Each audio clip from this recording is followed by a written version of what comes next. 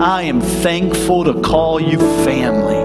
Would you do that? I am thankful to call you family. The family of God. We're glad for the chance to call you family.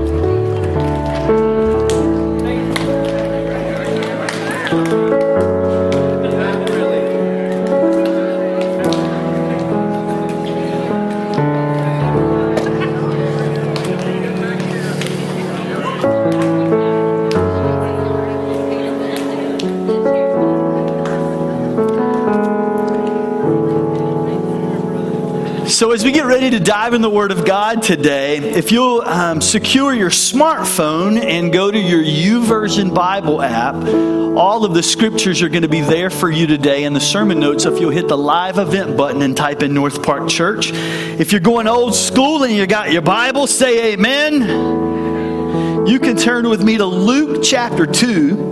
And you can hold your place there, Luke chapter 2, and then we're going 1 John chapter 1. Those are two passages of scriptures that we're going to look at today. And as you get ready to receive from God today, from His Word through the power of the Holy Spirit, I want you to focus your attention to the video screen this morning.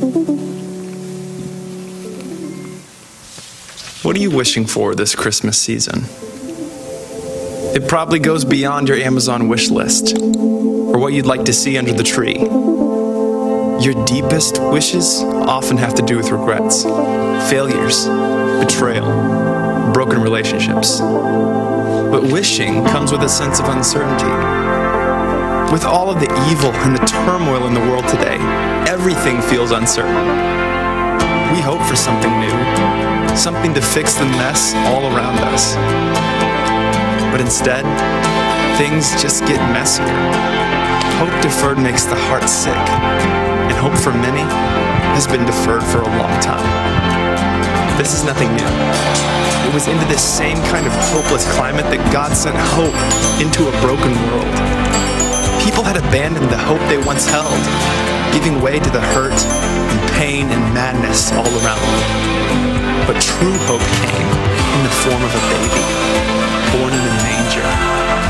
The thrill of hope is that Jesus brought hope into a world that was hopeless. He came to rescue us all. This is what makes Christmas worth celebrating.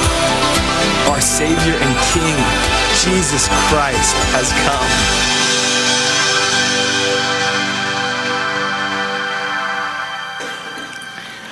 Okay, I want to imagine this mob that was about 2,000 strong. You just imagine this group of people filled with moms and dads and kids and grandparents. And then in the middle of all of that, chaos broke out. The tempers began to flare and the pushing and shoving began.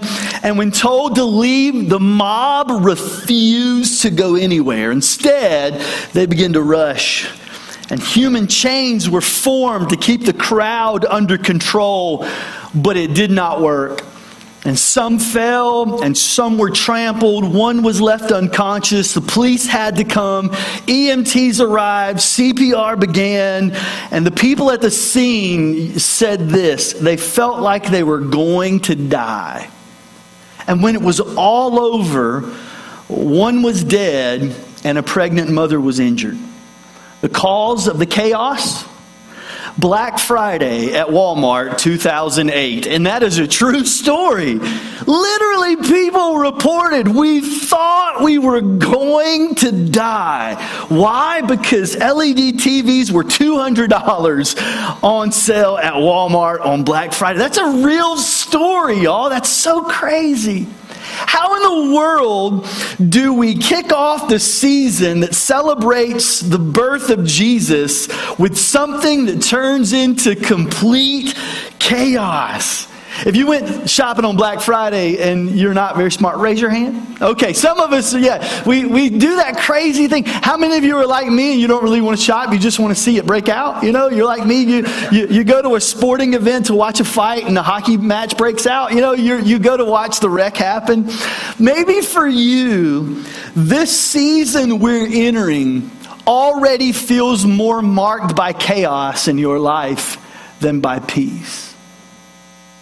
I mean, think about it. I mean, Christmas is such a joyful occasion. It is one of December is my favorite month of the entire year. My Christmas decorations have been up for almost 3 weeks, man. We love this time of year. I'm one of those weird people. And I love this idea that Jesus came and brought peace to the earth. But maybe you would say, man, I look at my life and I look at my family and I look at what's going on in the world around me right now, and peace is not a word that I would use to describe it. Instead, maybe you would say it feels more chaotic than peaceful.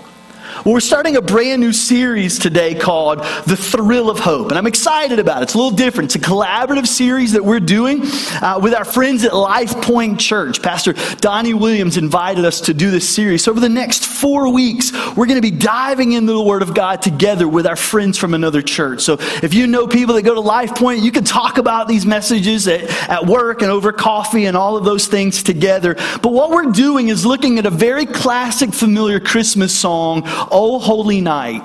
And each week we're going to pull one line of that song and talk about it as it relates to the Christmas story. But today I want to talk to you about this one phrase: the weary world rejoices. The weary world rejoices.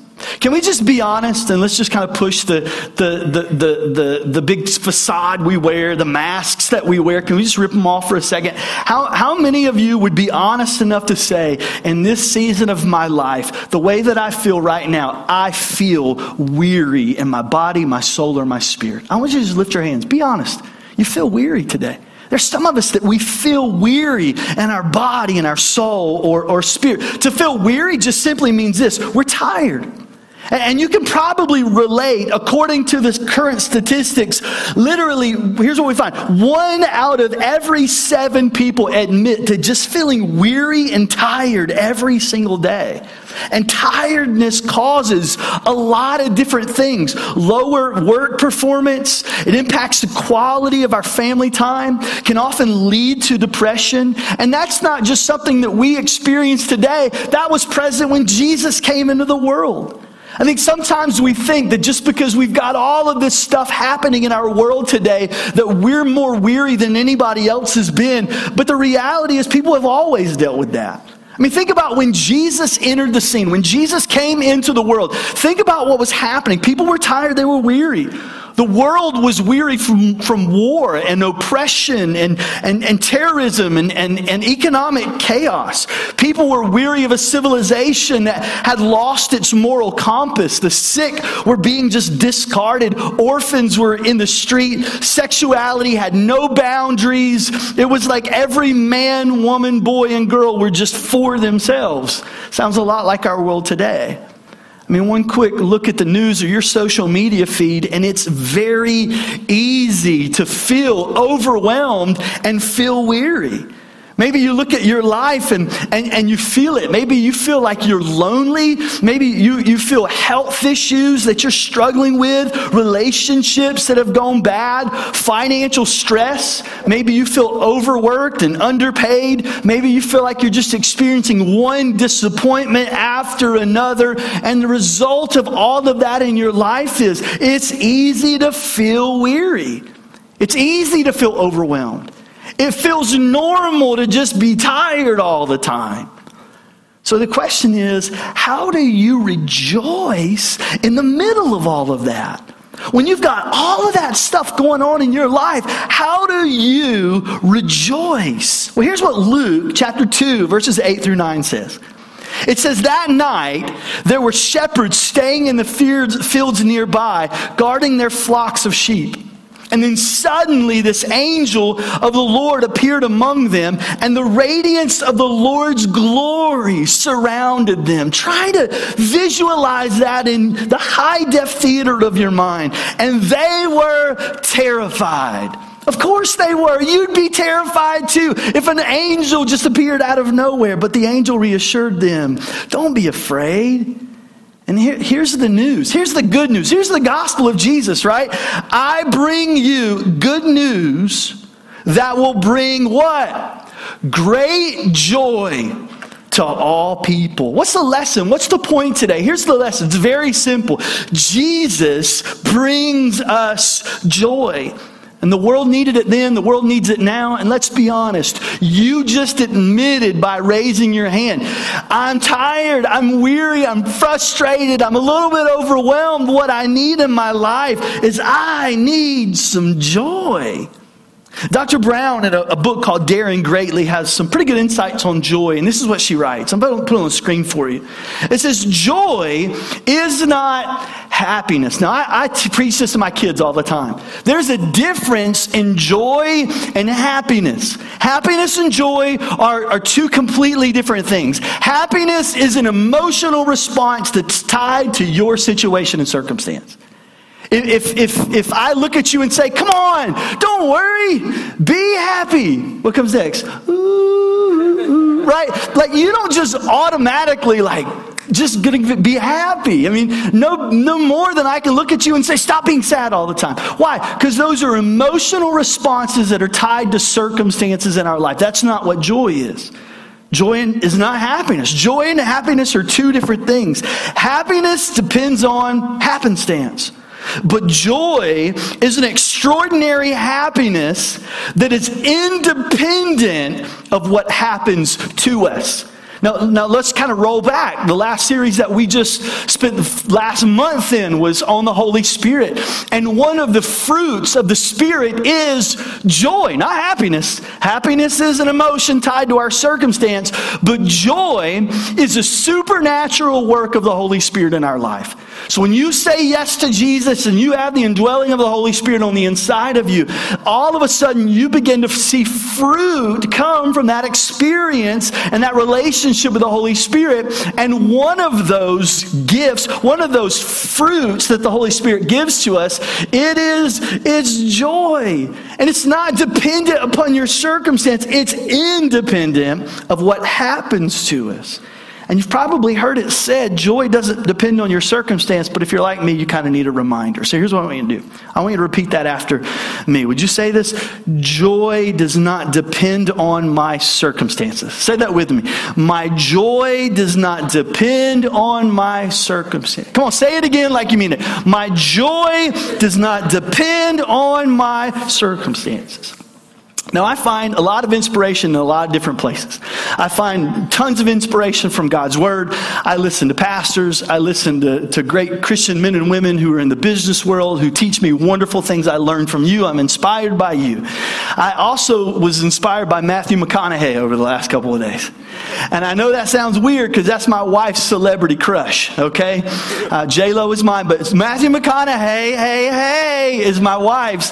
And so normally I would shy away from that because I'm a little jealous of Matthew McConaughey. But a motivational talk showed up in my feed about joy, and it was Matthew McConaughey. So I thought, well, let me see what Matthew McConaughey says about it. And it was truly, truly, truly inspiring to me. And these are some of the things that he said. I just want to be happy. We hear that all the time. But what is happiness? Happiness is what? An emotional response to an outcome. That even Matthew McConaughey says so. If I win, I will be happy. If I don't, I won't. And if then, cause and effect, quid pro quo standard that we cannot sustain because we immediately raise it every time we attain it. You see, happiness demands a certain outcome. It's result reliant. If happiness is what you're after, then you're going to be let down frequently and unhappy most of the time. Joy, however, is something completely different. It's not a choice. It's not a response to some result. It is a constant. He says it's a feeling that we have from doing what we were fashioned to do, what we were created to do, no matter the outcome. And then he goes into this lesson, and he said so much of his life, happiness was tied to three things. Box office success, he's an actor. Accolades that he received for doing a great job at his craft, and then having the applause of his peers. Those three things were very important to him. And the more that he sought after those three things, accolades and applause and box office success, like every day he was chasing after those things, yet no matter how hard he tried, he never could quite feel happy about the outcome that he experienced. Now let's hit the pause button. You feel exactly the same way in a lot of areas of your life. Man, you want that promotion. You want your bank account to be a certain amount. You want to hit these goals. You want to hit these outcomes that you've kind of put out there as something you're shooting for. And because you've not reached them, some of you think, man, I should be further along at this age right now. I should be experiencing this. And because you're not experiencing whatever that is, all of a sudden you start to devalue yourself. You start to kind of lose a little bit of that excitement in the things that you do. And then all of a sudden you just find yourself just kind of showing up, using your job and whatever it is that you do every day as a means to an end, and yet being miserable in it as you do it. And as I listened to that, I thought, you know what? I even fall into that sometimes. And I'm just being honest with you, sometimes if I'm not careful, we begin to tie our success to numbers, like how many people showed up on Sunday, or how many people like made a decision to follow Jesus this week, or how many people told me that I did a really good job after I preached that message. And if some of those things didn't start happening, if those boxes weren't getting checked, all of a sudden, like I started struggling on a day-to-day basis. You know what I'm saying? Like, man, I'm not as excited as I once was. Like, I can't quite seem to attain what it is that we're striving for so much. And then he goes back and he says, but here's what I decided to do. I wanted to make the most of what I was doing every day. The doing of the deed became the reward in itself. I got more joy in doing what I do every single day, because instead of working for an end goal, I just was reminded I love what I do every day. And I began to find more purpose in that. Enjoyment. See, that's what enjoyment is. It's finding joy in something. And I just had to go back to Jesus and say, you know what? I find joy just being a follower of Him. I find joy just loving people and encouraging people. I find joy just spending time with people and making an investment in their life. I don't need some accolade. I don't need some applause. I don't need to check off some list. I want to find purpose in the way that I live my life every single day. I want to find joy again and recognize that Jesus is enough. I don't need anything else. Jesus plus nothing equals everything. You already have everything you need in your heart and life to experience joy. But if your focus is on all of this other stuff and not the promises and the relationship that you can have with Jesus, you're going to be way off track. And so we've got to get back and allow the main thing to kind of be the main thing. And one of Jesus' closest friends, the Apostle John, had something to say about it. In the first few letters that he wrote in the First John, in the first few verses of the letter, rather known as First John, we see one of the most profound verses that we can see about Jesus. And this is what he says in verse 1. He says, we proclaim to you the one who existed from the beginning, whom we have heard and seen. We saw him with our own eyes and we touched him with our own hands. He, Jesus, he is the word of life. What's the point? Jesus is real. John starts by saying, like, this isn't a fable. This isn't a story. This is real. We saw him. They believed him. They were willing to die for him. And verse 2 says, the one who is life itself was revealed to us, and we have seen him, and we now testify and proclaim to you that he is the one who is eternal life. He was with the Father, and then he revealed himself to us. Not only is he real, but Jesus is life. He's everything. He is truly everything to us. I love what Tim Keller writes. He says, in every other religion, the founder is a prophet or a sage. And the founder says, here is the way for you to find eternal life. Do this, do this, do this, do this, and you will be saved. But Jesus doesn't say that. Jesus says, I am the way, the truth, and the life. Christianity doesn't say that Jesus is some great prophet pointing the way to God and how we can save ourselves. Jesus Christ, according to Christmas, is God who has come to save us, to do for us what we cannot do for ourselves. To know him is to know eternal life. See, I really believe that finding joy and finding peace and walking in that every single day is about your perspective and it's about your focus. And what I have to do is make a conscious effort every single day to not allow my focus to shift from Jesus and this relationship with Him and allow it to shift to all of this other stuff in my life that causes confusion, chaos, and weariness.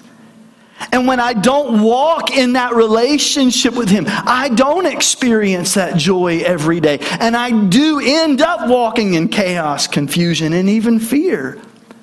And the reality is, when you're truly walking in joy, here's the deal. It doesn't matter what's happening out here. Because what's happening out here does not impact what's happening in here.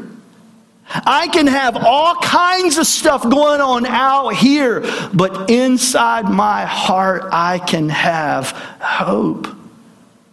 I'm convinced you do not have to live weary and exhausted all of the time.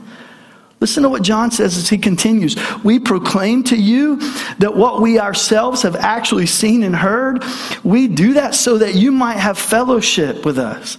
And our fellowship is with the Father and with His Son, Jesus Christ. What's he saying? He's saying not only is He real, not only is He life, but here's the deal. Here's the greatest thing. He is with us. Jesus is with you.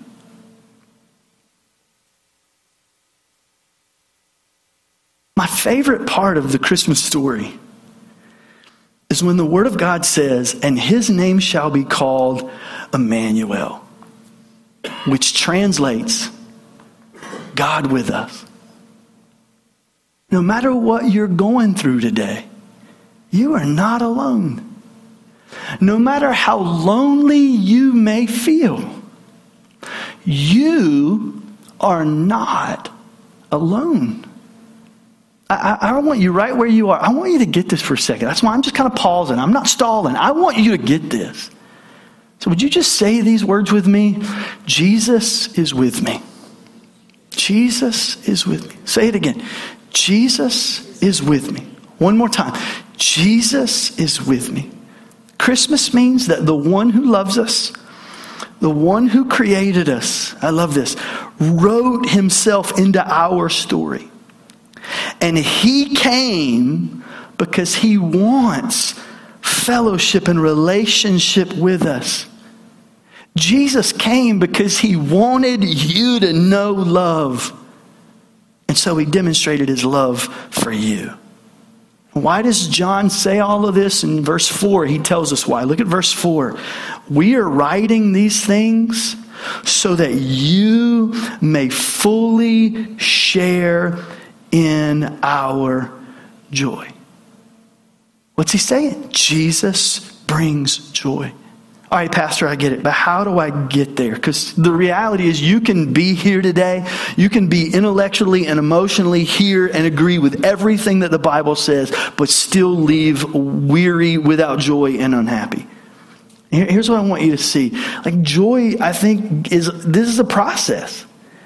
I mean, like, for some of us, like, joy is this thing that's way over there and we're way over here and we don't know how to close that gap. Like, we get it. We believe it. I do agree with what the pastor says today. But the reality is we feel as if joy is way over there and somehow we have to close the gap.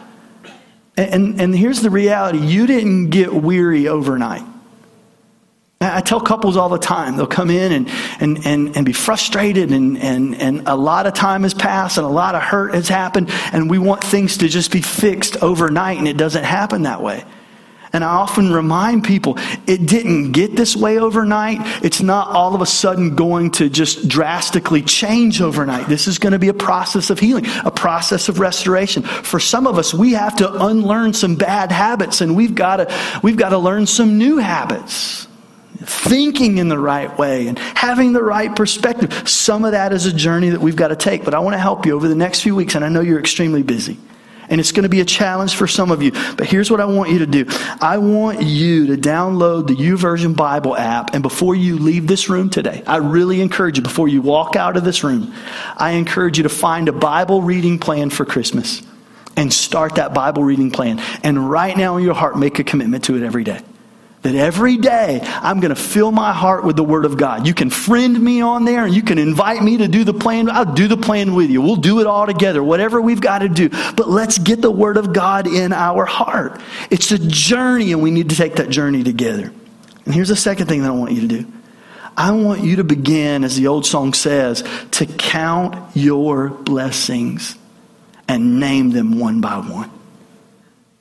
Because we get so consumed and fixated on the problems and the things that we don't see God doing. But if we would start counting the promises and blessings of God, the things that He has done in our lives, oh my goodness, it would so far outweigh all these things over here that we put in our problem category. I mean, you spreadsheet people, you should be the best at this. Man, you grab you a spreadsheet and you just start listing out all your problems. Just write every one of them down. And the reality is you probably only have a few. But the spreadsheet couldn't hold all the things that God has done in your life. And we need to take an opportunity to begin to write those things down. Why? Because if you're like me and you get weary and you start getting a little tired, here's what you'll do. You will lose focus and you will focus more on your problems than you do God's promises and His blessings. There is something, y'all. There is something. There is a definite link between our gratitude and our joy. I don't know why. But the more grateful we are, the more joy we feel. The more discouraged that I feel. Here's the thing. If I would just start reaching out and encouraging people and express my gratitude to them, no matter how I feel on the inside of me, all of a sudden I just start feeling better. And you can't trust your feelings. I'm not talking about feelings and emotions and all those things. I'm just saying it's about focus and perspective. When I get frustrated and I get tired, I grab my phone and I just start texting people and try to encourage them. And with every text message that I send, hey, I love you. I'm praying for you. I'm cheering you on. I'm thankful. You're a gift in my life. Every time I do that, it's like I just feel something rise up within my heart.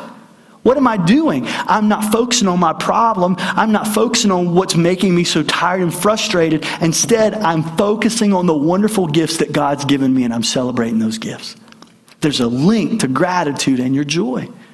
So open a Bible reading plan, start reading that this week. But here's the second thing I want you to do. Every single day, here's what I want you to do. First thing that you do in the morning, after you read your Bible reading plan, here's what I want you to do.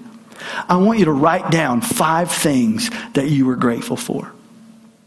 5 things that you were grateful for. And do that every single day. And then revisit that list throughout the day. I did this yesterday, but I didn't just write them down. I got super creative. I took pictures of them because I thought I'm going to share them with our church family today. Let me tell you what I was grateful for yesterday. Here's what it looks like. Here's the first one. This is a metal artwork that kind of hangs in our bedroom. This is what it says. I have found the one whom my soul loves. I am thankful for my wife. I am thankful that she gives me strength every single day. I am thankful that she is a picture of what it looks like to fight with everything you have within you for the things that matter most in your life. I am grateful for my wife. Now, are there things that drive me crazy about her? You better believe it. But that one thing she does that drives me crazy is so outweighed by all that I'm grateful for in my relationship. But some of us in our relationships, we get so focused on the things that someone has done wrong that we can't even see the things that they've done right. Someone told me a long time ago, love me more for the things I do right than despise me for the things I do wrong. I'm grateful for my wife. Here's the second thing I'm grateful for. I took this picture. My kids have a really bad habit. And their bad habit is they leave their shoes wherever they darn well please. And my son leaves his shoes outside of my bedroom door. I don't know why. The mudroom's like right there. And so I stumble out in the middle of the night and there's his shoes. And my daughter, she leaves her shoes in the kitchen. Sometimes on the kitchen counter. But most of the time, like right by the kitchen counter. Why did I take a picture of that? Some of you that you're like me, you're getting on up there. And you realize that the shoes are not always on the kitchen floor. And I'm realizing that his shoes are not outside my door as much as they used to be. Because my kids are growing up and they've got independence and they're living their life, and my daughter's off at college and my son's got a car and he's just gone with his buddies, and we find ourselves sitting at the kitchen table alone sometimes. And the older I get, the more thankful I am that the shoes are where they're not really supposed to be. But to me, they symbolize my kids are home. Some of you know what I'm talking about. I'm thankful for my kids. Here's the next thing I'm thankful for. I'm thankful for legacy and heritage. Some of you are thinking, well, that's just a Bible. It's not just any old Bible. It is a beat up, tore up Bible. And it even smells bad. I don't even know how a Bible can smell that bad. It smells bad. When I try to read it, I have to kind of hold it from here. Not because my eyesight's bad. It smells bad. But it's a Bible my mom gave to me. And it was my mom's Bible. And it's filled with notes and this one thing that you see here, and it's so crazy. It's the order of worship from a church Christmas play from like probably 20 years ago that she just kind of stuck in her Bible. And as you read it, it shows what each scene is and what their songs are and what's happened. It's memories. But here's what it is to me. When I pick up that Bible, it's a legacy. It's a reminder that I am who I am today because of people who have made an investment in my life. And I'm not just a product of promises that God's made to me. I'm a product of promises that God's made to somebody else, and so are you. I'm thankful for heritage. Here's the next thing I'm thankful for. Coffee. Aren't you thankful for coffee? Don't you just love some coffee? I love some coffee, but that's not why this picture was taken. If you'll pay really close attention, this is coffee that was sent to me from El Salvador. And every time I open the counter and I see this coffee that's sitting in my counter, it's a reminder that I don't just have friends here. God's gifted me with friends around the world who loved me enough to bring me coffee when they visited from El Salvador. I'm thankful for relationships. And that's why I'm thankful for this last one. I'm thankful for you. There's not a day that goes by that I don't thank God for the gift that you are in my life. Marianne and I are so thankful that we don't have to walk this journey alone. We don't have to walk this journey by ourselves, but we are surrounded by people that God has gifted us with to help love us and lead people and pastor our city and help raise our kids and just walk this journey with us. You are a gift in our life. And when I begin to count all of those blessings that God has given to me, what happens? I just feel joy just rise in my heart. And I believe if you'll begin to take some of those small steps every day, here's what's going to happen. Those small steps are going to lead you to joy in a really big way. And it's all going to point you to Jesus. And I believe that in Him there is more joy than you will ever be able to contain. And there's probably not many sermons that I preach that don't go back to Philippians 4, 6, and 7. Don't worry about anything. I know you're frustrated. I know you're tired. I know you feel weary. Don't worry about anything but what? Pray about everything. Tell God what you need and what? Thank Him for what He's done. And if you will do those things, taking those small steps, here's what Paul says, then the peace of God will guard you, will guard your heart and mind as you walk in Christ Jesus. Would you stand with me right now? And can we pray together? Jesus, I thank you that you are the author of our joy. And Lord, I thank you that you love us so much that even when we get overwhelmed because we get so distracted, We get so distracted by all of this stuff in our life. Lord, through the power of your Holy Spirit, you were constantly just pulling our focus back to you. You're pulling our heart back to you. And Lord, I'm so thankful for our church family that's here today. In the middle of all of the things happening in their life, they come together as a family. They come to worship. They come to lift your name. They come to study your word. They come to be equipped by the power of your Spirit with the gospel of Jesus to go out and be who you've called them to be. Lord, they come to encourage other people and use their gifts and serve. Lord, and I believe as we live that way every day, that we stay in your word and we love others and we reach out and we reach up to you. Lord, taking those steps every single day. God, those small steps lead us to joy in a big way. And I know that sometimes our problems feel so overwhelming. But Lord, in comparison to your power and your glory and your promises at work in our life, God, we can do all things through Christ who gives us strength. And Lord, I thank you for the incredible depths that you have gone for us to enjoy that relationship.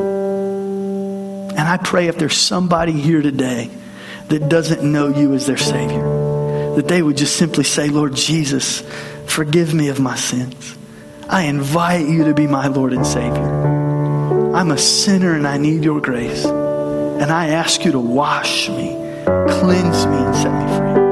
Give me strength to live this life for you. And we're going to be quick to give you the praise, the honor, and the glory for it.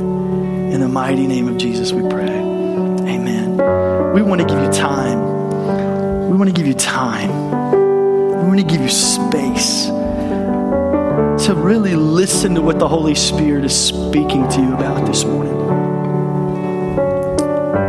Someone shared with me last week after service that a member of their family just kind of shared a little faith story, a little testimony at the end of service and just said, you know what, I never really felt the Lord move in my life that way. And then they said this, I believe that was the Holy Spirit speaking to my heart. The Holy Spirit is speaking to your heart. But you got to give him space to listen. You got to give him time. We're so busy with the hustle and bustle. He's speaking, but we're not listening. And so I challenge you to take some time this morning, hit the pause button long enough to really ask, Holy Spirit, what are you speaking to me about through this message? And then what steps is he giving you to take? Because when he begins to speak and move in your life, he'll give you the steps to take. But here's the great news about it. He gives you the courage that it takes to take those steps in your life.